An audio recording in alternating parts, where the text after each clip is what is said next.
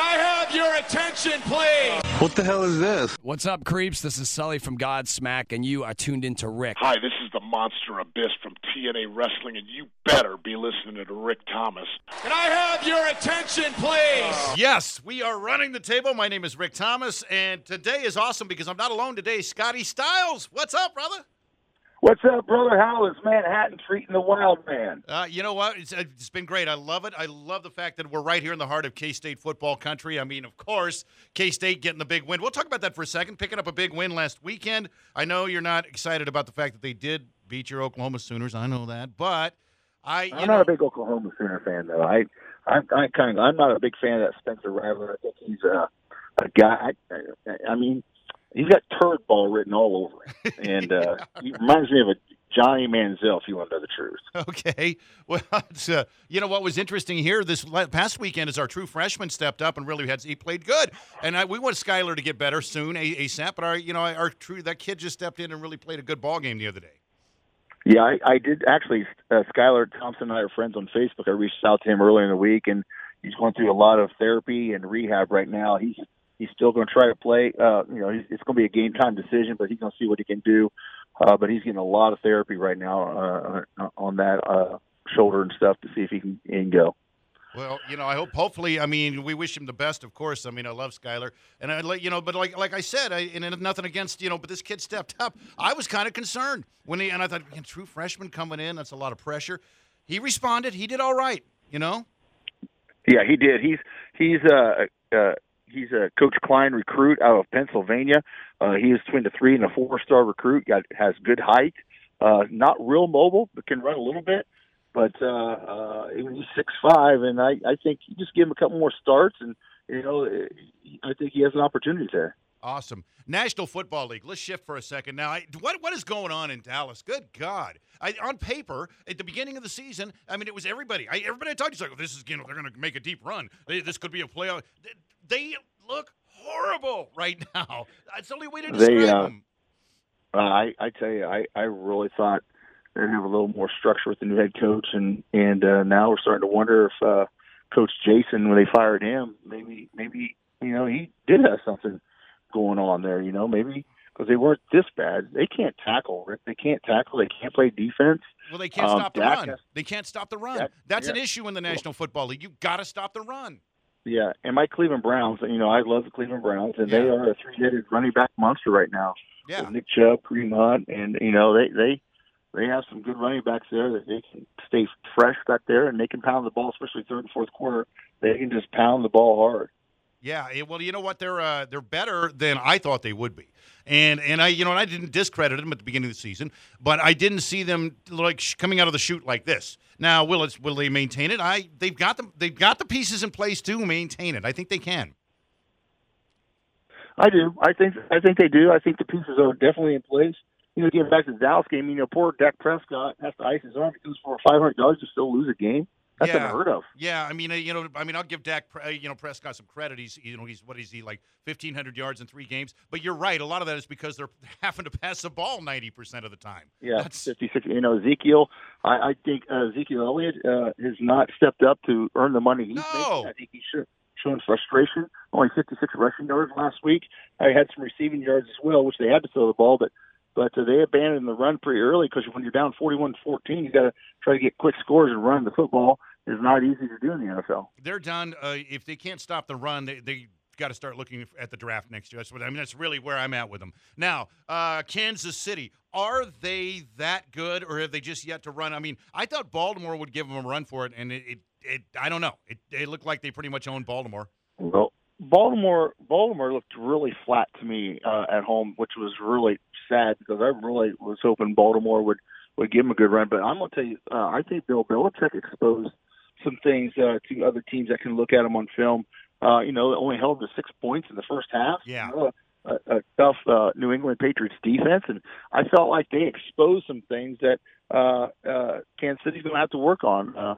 Some different blitz schemes, different pass schemes, a lot of secondary zone where it looked like they're a man, and they dropped back into the zone afterwards. And Patrick Mahomes was, for the first time this year, a little bit confused, had to take some time and get some figure out, make some adjustments, but he did.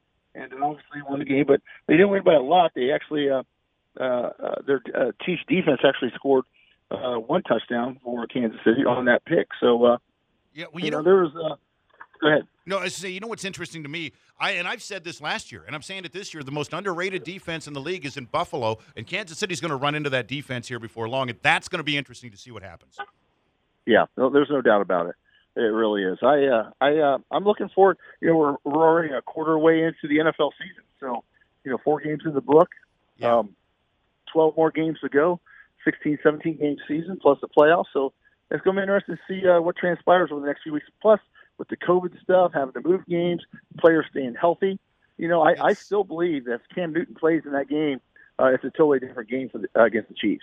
Yeah, I mean, I can see that. And it's interesting to me that you're right that this is a historic, we've never seen this kind of thing go on in the NFL, with all the adjustments that had to have been made, no fans in the stands or very few. But you know what? And I was worried about, I was one of those guys that sat there at the beginning of the season when, this is not going to be football. There's nobody and there's not, it's not going to be, but it's working. It's working. I still watch every Sunday. I'm on it, Sure. Absolutely. Yeah. It's going to be intriguing to see what happens. And, But with college football, the Big Ten is going to be starting in a couple weeks. Pac-12 is going to be starting, I believe, first week in November, and they play a short schedule. It's going to be interesting to see if they can get through college football season unscathed, and then also we're right around the corner from college basketball. Speaking of which, I want to ask you this real quick before I let you go here. This is something that I was thinking about this the other day, and I haven't researched this enough. Maybe you can answer this question. Big Ten starting late, starting what in a couple of weeks or something like that. Is it fair? Yes.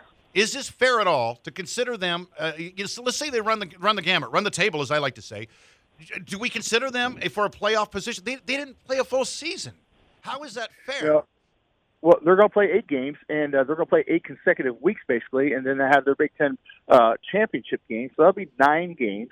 And I think if Ohio State or something like that is 9, I think you really have to give them a consideration. I think most teams are only playing 9 to 10 games. So Ohio State's and Michigan's and the Big Ten teams are getting a late start. But you have some other conferences like the ACC and Big 12, where they're going to have some gaps in between the games to make up some games if they need to. And the Big Ten is just going to have to run the gauntlet and go 8-9 weeks in a row. But here's the argument you can make. Now, and this is me. This is Manhattan talking right here. This is the argument you can make. If you're K-State, you can say, look, if we had the opportunity to only play, if we could have cut some game, we could have cut that first game out that we lost, and we'd be unbeaten right now. But we didn't have that. We didn't get to do that. They did. They get that's. You know what I'm saying? Does that make sense? No, I totally understand what you're saying. There's probably advantages and disadvantages. I mean, I on the other hand, if I'm a coach, if I'm coaching Ohio State or Michigan, I'm worried about players if they're even into it right now since they're starting so late. And I'm a little concerned about getting them motivated, ready to play. No, that makes sense, and I think there's also the injury factor that you're right. They're not going to have the breaks. They're not going to have the. No, it's just straight through. And football, even with all the rules, even with all the let's protect the quarterback, let's not let them play defense. It's still a physical It's a game. I mean, it's a physical game. It's a man's game.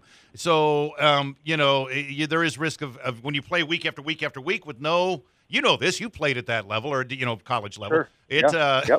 It doesn't get easy, does it, when you do that like that? No, it doesn't. I mean, because realistically, I'll never forget Barry Sanders and I were very good friends, and Barry told me after an NFL game, it was like he was in a car wreck, and it was Tuesday or Wednesday before he could even get back up and really start moving again to get that bad blood out and get ready. And then you got Thursday, Friday. If you're away game, you're flying out Friday night. You're going to walk through at the visitor stadium on Saturday and playing Sunday, and you're in that car wreck all over again. Yeah. And college football, the physicality of college football is right up there with the NFL these days. It's just the same. So, so it'll be interesting to see what happens. But I appreciate your time, brother. Yeah, we'll have to do it again when we have longer time. We'll do it when we do have longer time. I appreciate you checking in. Scotty Styles in the house, and you just ran the table. And the pitch. All in one place. Whether you're on the treadmill or on the clock, there's never a bad time to run the table.